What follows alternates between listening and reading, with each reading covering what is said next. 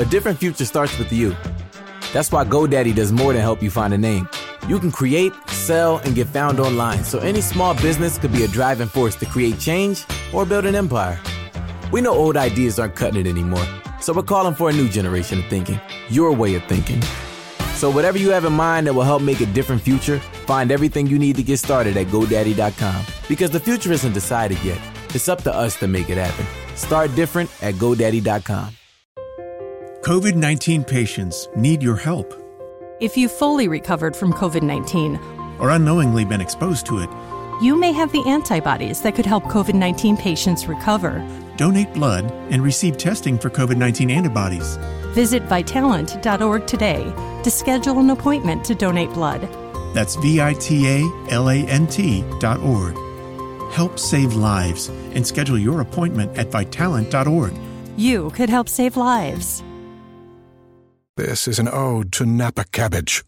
Of all the cabbages on all the cabbage farms, only you have the crisp crunch worthy of our Bibigo Korean dumplings. No other cabbage would do, because no other cabbage tastes like you. We love you, Napa cabbage. Just don't tell Green Onion. Napa cabbage, one of many obsessively crafted ingredients in every hearty, flavorful Korean dumpling from Bibigo. Go handcrafted. Go Bibigo. Authentic Korean dumplings now in the freezer aisle. This is Podco Media Networks. On episode 148 of Confessions of a Marketer, Retail in the Time of Corona. Hi, it's Mark Reed Edwards. Welcome back to Confessions of a Marketer. Michael Mathias is in to discuss the times we find ourselves in and the world of retail. I hope you're staying well during COVID-19, and I wish you all continued health. I do want to repeat my note from last week. If you are hiring marketers, or if you have a compelling story to tell about finding a job in this environment, I'd love to hear from you. Just email me at confessionsof@icloud.com. In the weeks ahead, we have chats planned with Henrik Becker, Ksenia Montan, Dave Woodward, Larry Ludwig, and Naira Perez. Lots more in store. If you've recovered from COVID-19 or unknowingly been exposed to it, you may have antibodies that could help COVID-19 patients. Donate blood and receive testing for COVID-19 antibodies. Visit Vitalant.org today. Okay, on to Michael Mathias. In truth, Michael and I spoke at length more than a month ago in the very early days of the COVID crisis. As I listened back to that interview, it was packed with lots of great information, but it really needed a current perspective. So Michael was gracious enough to come back in for another chat. In this discussion, we dig a bit deeper than the headlines and look at the retail landscape, how retailers can market these days, what the world will look like after the crisis ends, and how retailers will retain and gain new customers when the time comes. Let's get to it. Michael, thanks for joining me for this important discussion. Here we are in the middle of this crisis, COVID-19, and there is a lot that you can bring to the table on this. And so welcome. It's good to have you here. Mark, thanks very much. I really appreciate the opportunity to chat. Yeah, and I hope you and your family are all staying healthy. We are, likewise. Thank you. So can you share your background on what WearAware is all about? WearAware is a small digital agency located in the general DC area, national clients, primarily focused on e-commerce space, but helping with a complete full solution package to stand up technology, enable data, enable decisioning and better analytics, and then actually get in market and help our clients produce an outcome. Yeah. So let's get into the nitty gritty here. Other than the headlines that we read every day, what is the retail landscape like, and what do you think it will look like as we emerge from this COVID-19 crisis? Boy, big question. I know. $64,000 question or $64 million question, or according to the FDA and their bill, $359 billion question. Everyone is clearly challenged, and their situation, in some cases, quite unique and quite daunting. No question, plenty of businesses are struggling. I tend to be a realist myself, and you look across the entire portfolio of what's happening, and there will clearly be winners, there will clearly be losers, and then there'll be a bunch of people that will businesses that are actually coming towards a day of reckoning to have an inflection point. And that inflection point would be, have we done enough to survive and thrive? And what do we need to change here quickly from a either customer centricity standpoint, technology standpoint, distribution standpoint, business model standpoint, to actually take advantage of the shift? That's, no one's completely sure how much of the shift in consumer behavior is going to stick and not. Yeah. So I think it's a very curious way to think about it. Is think of your own behavior. I try to put these things all in context to my own behavior. What I'm doing now, curbside pickup, ordering more online, is that going to be something that sticks with us or not? Right. Just like work from home, right? Just like work from home. Yeah. And what's interesting, I think, over the last month or so that I've noticed is that you realize how important a brick and mortar store can be to a community. Because obviously I've done a lot of online ordering, but having that presence, the ability to do a drive-by pickup somewhere is really important. It kind of highlights the importance of having an actual physical store in a community. Yeah, it does. And it's a really curious thing. There was this pretty big trend happening for the last few years, which was buy online, pick up in store. Yeah. And I think that gets to the psyche of the consumer, which is just, it's a fascinating thing to me. And I think maybe something we could talk about some, which is, everyone's been saying that the brick and mortar is dying. And certainly there are plenty of examples pre-COVID where different brick and mortars were in trouble. But you think about what's going to rebound and not rebound. And I fundamentally believe that the retail experience is social. Yeah. And that the pent up demand for the social interaction is going to see, it's going to move something in some dramatic way when this all sort of settles back down. I saw a note somewhere that someone had sent that it was, I think it's been maybe around on some of the meme sites out there, that it used to be like going to the market was just, a chore. Now it's like Little House of the Prairie. When they all pack up the wagon, they go to town to get supplies. Yeah. And it's sort of this different psyche of what that means. And I actually see the retail side. There's so many different perspectives of it, but I look at my own behavior, and I do two things right now, right? I either do these very, very quick in and out trips that I'm just there to get something because I have to do it, or I'm going to stock up for some larger period of time. Right. And the stuff in the middle seems to just kind of, the recreation part, the social part has all fallen off. And I just, as a student of consumer behavior, I don't think that can stay suppressed very long. Yeah. Especially in the look at me now culture and all the different social networks. They certainly have take up a lot of slack, and the usage of that clearly continues to go up. But it can't fully replace it. Right. So I just don't believe that. Yeah, and that kind of hits on the point that you made earlier. It's an experience, right? It's an experience to go to a really good retailer, whether it's, a grocery store or a clothing retailer, whatever it is, and experience that walking into the store and the wonder of it. And, I want to go and buy some cold cuts and, and I want to walk through the produce area and all that. That experience is now transformed because either you don't go in the store, you pick up at curbside, or you go in and you know exactly what you want to get and you get the hell out of there. Right. Right. And there'll be a pent up demand for the kind of community / experience that you feel when you go shopping. I believe that. I also believe, to put a finer point on that, the experience side of this, you could define it into a number of different profiles. So let's just take three simple ones. You have a retail profile of necessity. Yeah. I think there's a retail profile for being social, and there might be a retail profile for escapism. Yeah. For whether you can characterize that in luxury, which is always in the eye of the beholder, whatever that luxury is. But if you start to think about the retail experience, I could easily see those profiles becoming much more extreme, and that the necessity players, which right now are having their day, and well, there's always going to have their day, which is to deliver the best quality product at the lowest, cheapest, easiest price. That isn't a fulfilling experience. So then you can see on the other end of the spectrum something that's more escapist. And you really want that white glove treatment. You want that experience that it's very unique.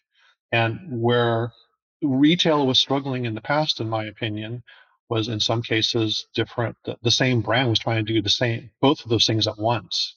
Right. And, with mixed results. And I could point to some things where I think that didn't go as well, with especially luxury retailers trying to go down market and make things that are more commodity based and things like that. I believe that coming out of this, there's going to be even a higher differentiation, and you just can't be everything to everybody. Yeah. And that's good for the consumer, isn't it? Well, does the consumer know what's good for them? But I'm just saying. So if you define exactly who you are and exactly what it is that you do for a consumer, the consumer can choose far more easily than a retailer that tries to be all things to all people. I guess that's my point. I would generally agree with that. Now, that is assuming that you have done your work as a retailer to provide the proper information, education, the right incentives, the right seduction to come and transact business in your environment, whether it's digital or other, brick or mortar or otherwise. So I guess it sort of goes back to where you fundamentally start with the consumer psyche, and are consumers, how educated are they, and how specific are they? Do they know what they need or not? Versus the need versus want, I guess, to boil that all down. Right. And I just believe that from the retailer side, you don't get to have it both ways. You do have to choose, and you have to sort of have faith that the consumer is going to figure out, not overtly necessarily, but of what experience they're looking to have. Like, I don't necessarily want to have other than a transactional experience with my dry cleaner. Right. But you start to go up the different types of things that you could be, transacting. Do I want to have an experience with my, the butcher at my local market? Well, maybe I do, because that is something that's more escapist for me. Is I do like to cook, and I do like to enjoy those things where others might not, which I think, if you'll indulge me for a second, is another thing that's going to happen with the state of retail when this comes out. I believe that there will be more and more hybrid businesses out there that are looking for multiple ways to get their product to market. So a great example is grocery store. And grocery store, traditionally, you've seen it evolve for the last decade plus, but a grocery store has been the place you go buy your supplies and take home. Then they start to have pop-up stores, whether there's Starbucks inside there or prepared food or deli counters. Now you've got curbside pickup. Then you have delivery. Now there might be, you go to Whole Foods, you can get your prepared food and you can eat at Whole Foods. I wouldn't say it's really super like a friendly restaurant. Right. But not hard to start to see the extension of how many different places that chicken breast could show up. Yeah. And a lot of retailers, food retailers, do the prepared food. So the natural extension is to put a few chairs and tables out and let you just stay there and eat. I can't put my finger on exactly what the other models will be, but I certainly see a need to expand the distribution of whatever your core product is dramatically, and find other uses for it and other environments to engage with it. Yeah. I've gotten a lot of messages since the crisis started from different restaurants, retailers, and so forth, expressing concern and saying, we're on top of it. We understand what's going on, and we care about you, our customers, and our employees, and all that. And that's one level of marketing, just saying you're generally aware of what's going on. But how can retailers market during these times, or should they? Should they be marketing to customers? I get stuff from LL Bean. They seem kind of a little bit separate. They're a primarily online business for me. There are stores, but I interact with them, online. How can a retailer with a storefront market during these times if they're open, a limited number of hours, if maybe they do curbside pickup, whatever it is? What are the rules that you would think that they should follow? I think there are a couple real serious rules to pay attention to. The first and foremost is come from the heart, come from a place of care. Yeah. And, you know, if you can't stand up and read this to your mother, or your grandmother, or, someone like that, whatever, when I say read this, your advertisement, your marketing, your email, whatever that is, and would they look at you and say, "Come on," or would they say, "Yeah, that's a nice message"? And I Yeah. think more than ever, at least in my recent experience, that coming from the heart and being part of the community and trying to make a human connection is really important. Yeah. So I would say be human and come from the heart first.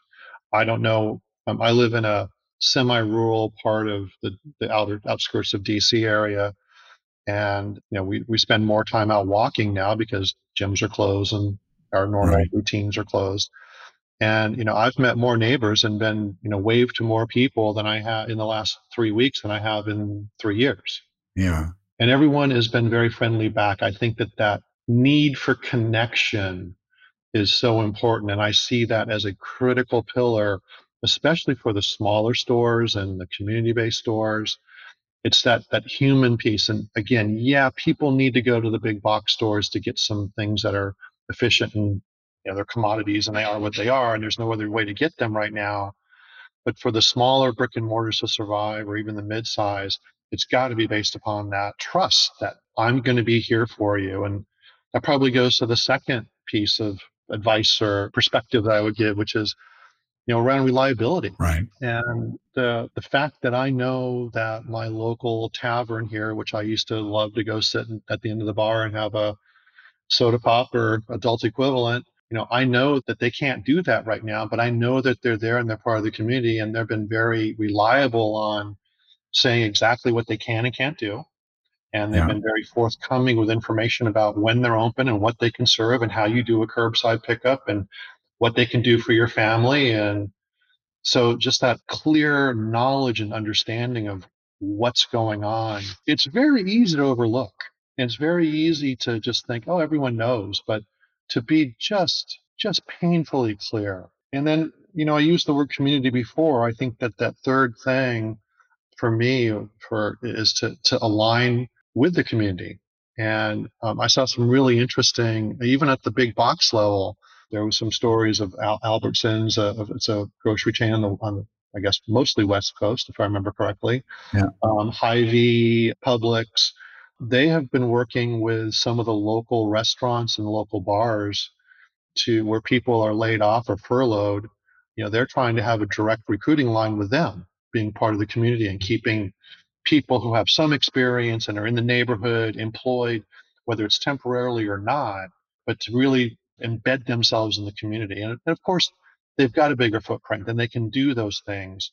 But for them doing that, that's for me, that says something. And do you think about the loyalty they're going to get from employees, that they were able to get jobs where they otherwise couldn't, and then how that trickles out through, whether it's downtown Manhattan or rural Maryland, that's impactful. Yeah. You really see what companies and people are made of at times like these, don't you? You do. It certainly helps to have deep pockets. So You're made of money. Yeah. I'm not dismissing that at all, because some of these things all sound beautiful, but then reality sets in, and let's hope that some of the government assistance programs land properly and are able to aid people that most need it, and keep these things going. And I guess we'll see, but it certainly helps. Yeah. So I want to paint a picture of life on the other side of this crisis, whether it's 3 months from now, 18 months from now, whatever the length of time is that this crisis takes to abate. How can retailers retain and gain new customers? Maybe you start now, though. Maybe it's not something that happens on the other side. I leave that to you. It's tricky. it's tricky as far as starting right now. You certainly do not want to be tone deaf to the tragedy that's going on out there and the individual suffering that different families and communities are feeling. Yeah. There was a beer company, which I'll remain nameless. I'm sure wouldn't be hard to find, but they when it first started, they started to run an ad, which then quickly got pulled, which was, we're the official work from home beer. Yeah. Right. And while, part of me, my sarcastic and cynical self, and, I get that. And, that does strike one chord with me, but it strikes so many other chords that are just insensitive and wrong message, wrong time. There might be the right target there somewhere, but I would say, is that really the target that they would want long term anyway? So, everything starts with data for me. And it all starts with fundamentals, and it has to be then put in context with the social situation at play. So I do think that the basics of understanding who your best customers are, and being able to have an agree on that, which is a very tricky thing to agree on too. If you think about the example I use all the time, do you want a customer that spends, I'll use a smaller example than I usually do, a customer that spends $10 a month every month, or do you want a customer that spends $120 once a year? Yeah. And either answer could be totally appropriate and right for your business. But the real trick is, does your business overall actually agree on that? So, there's a fundamental step back to say, no better time than now, who really is our best customer? And then how do we put ourselves in the best light to make sure that they know that we're here for them? So I think that the data and the analysis and the understanding of all things around targeting and all things around really what a lifetime value could be for a client, those things haven't changed. The messaging and the context and the frequency, those things are going to be very, very situational, and it's very easy to make a misstep and be perceived to be tone deaf. I just, again, look at my own experience, and like you said, getting dozens of messages from different companies that are releasing a statement on COVID, and where we've done our own, and as you expect us to we've done webinars, we've done some different things, how to keep marketing during these times. So we're trying to be very active. Some of the ones that I get, it feels like they're checking a box, and that they needed to do it. The competition did it. They feel like they should do something, and I'm not saying it's not true. But what I am saying is that doesn't necessarily resonate. It doesn't make a connection. And it's a very difficult thing to do. And then some of them, for me, make a great connection. And as I am taking the time to read them all, because I'm curious, as I'm in the industry. Yeah. And some of them I think are extremely thoughtful and really are going out of their way to put themselves at my disposal to see what they can do for me. And you know what? Short term, it might be expensive. But long term, there are definitely brands that I see, that I work with, and that I am a consumer of, that I will become more loyal to. No question. Yeah. But some of them do feel like compliance emails. They do. The perfunctory. And I guess, you can't fault someone for trying to do something right. Maybe they just don't set the right tone. No, I was even hesitant to say that, because it's very difficult, and the tone, and it is very difficult. Yeah. Well, it's a complex world, and I really appreciate you joining me to put things in perspective, and I really appreciate your insight. My absolute pleasure. Thanks, Mike. All right. Confessions of a Marketer is a trademark of Podco Media Networks, and this episode is copyright 2020. I'm Mark Reed Edwards. Stay healthy, and see you next time.